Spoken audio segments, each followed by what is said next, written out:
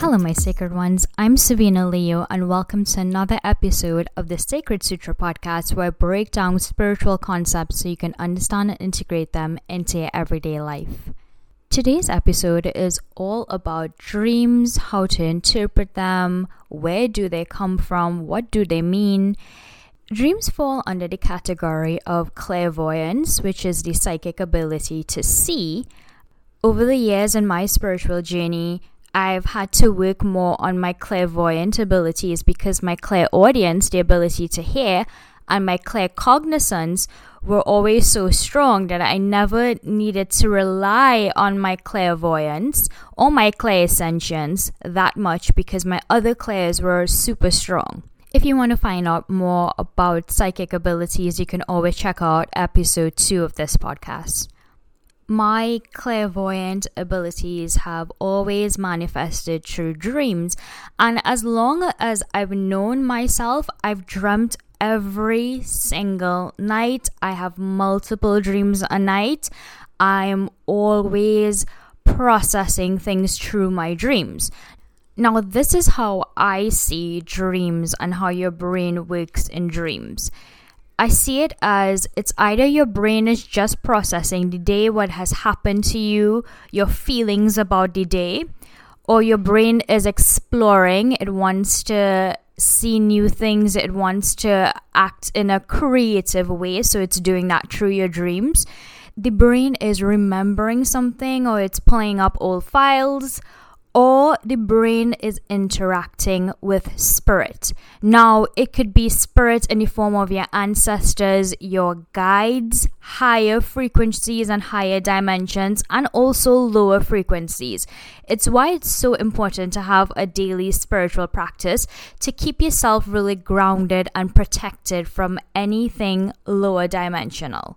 Over the years, I've really started to dream things that come true, and I've gotten really good at interpreting what my dreams mean to me. A lot of people come to me and ask me, what do you think this dream means? And my question to them is always, what does this dream mean to you?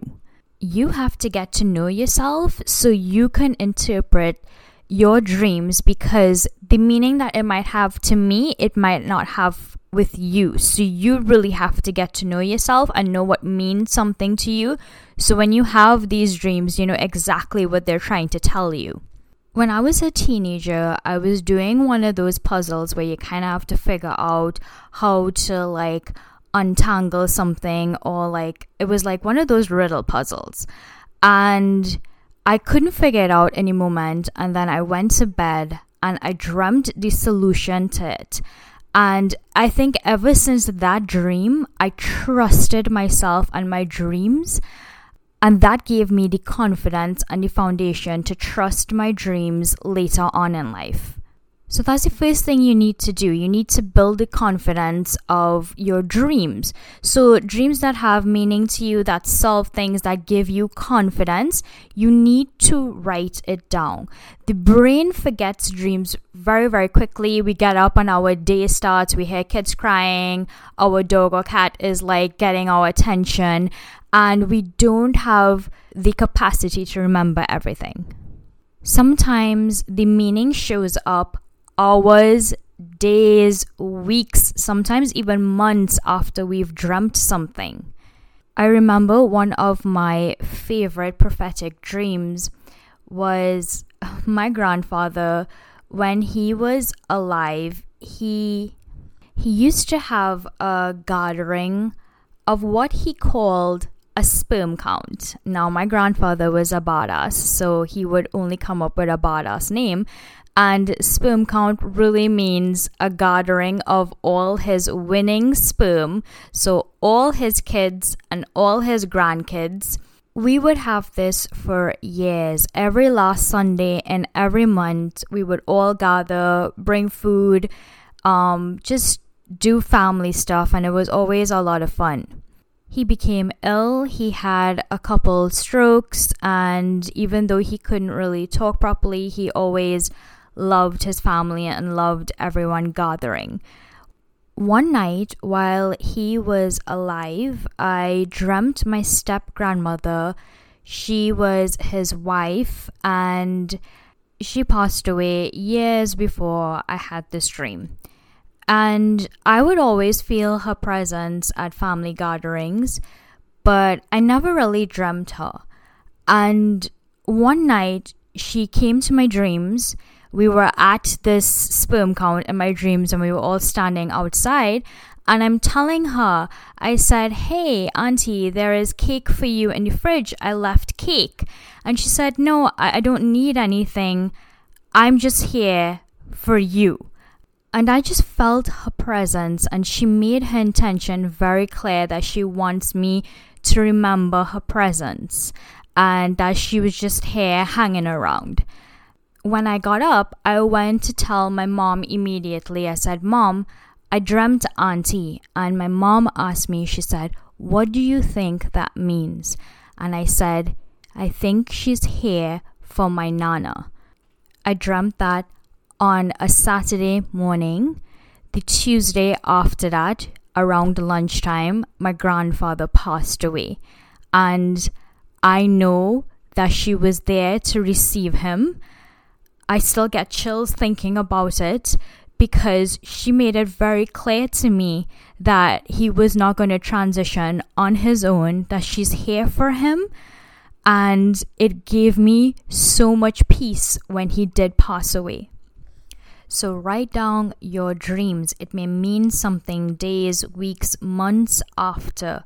And don't just try to remember your dreams. Whatever fragments, whatever little pieces that you remember, it could be anything as small as a car or the way you felt. Just write whatever you remember. You want to notice any feelings, colors, animals, especially animals. I remember one time I dreamt a bear. I had never dreamt a bear, and this bear was sitting outside of a home that I was in with a couple friends, and we were just running from this bear. I got up the next morning, I googled bear spirit animal or bear dream meaning, and the dream was very, very clear that I needed to set boundaries. And in that moment in my life, I did need to set some boundaries with a person in my life. And my dream was just confirming, hey, you need to stick to these boundaries and be very clear with what you want. I've also dreamt things about other people. So like how other people are either feeling about me or what is going on in another person's life. So many times I've dreamt something is going on with somebody, and I reach out to that person and I tell them, hey, I dreamt X, Y, and Z about you. Are you okay? And usually that is exactly what is going on in their life. And me telling them that helped them confirm that, maybe I need to do something about this. Maybe I need to be a little more careful. Water can mean deep emotional change. I dream water in two ways. I dream very deep water, which means like a huge emotional change is about to happen. Or I can dream tsunamis. That's probably the only reoccurring dream that I have. And I know it's because I'm overwhelmed, emotionally overwhelmed. So I tend to dream tsunamis then. I do a lot of work with my emotions when I dream water in any way.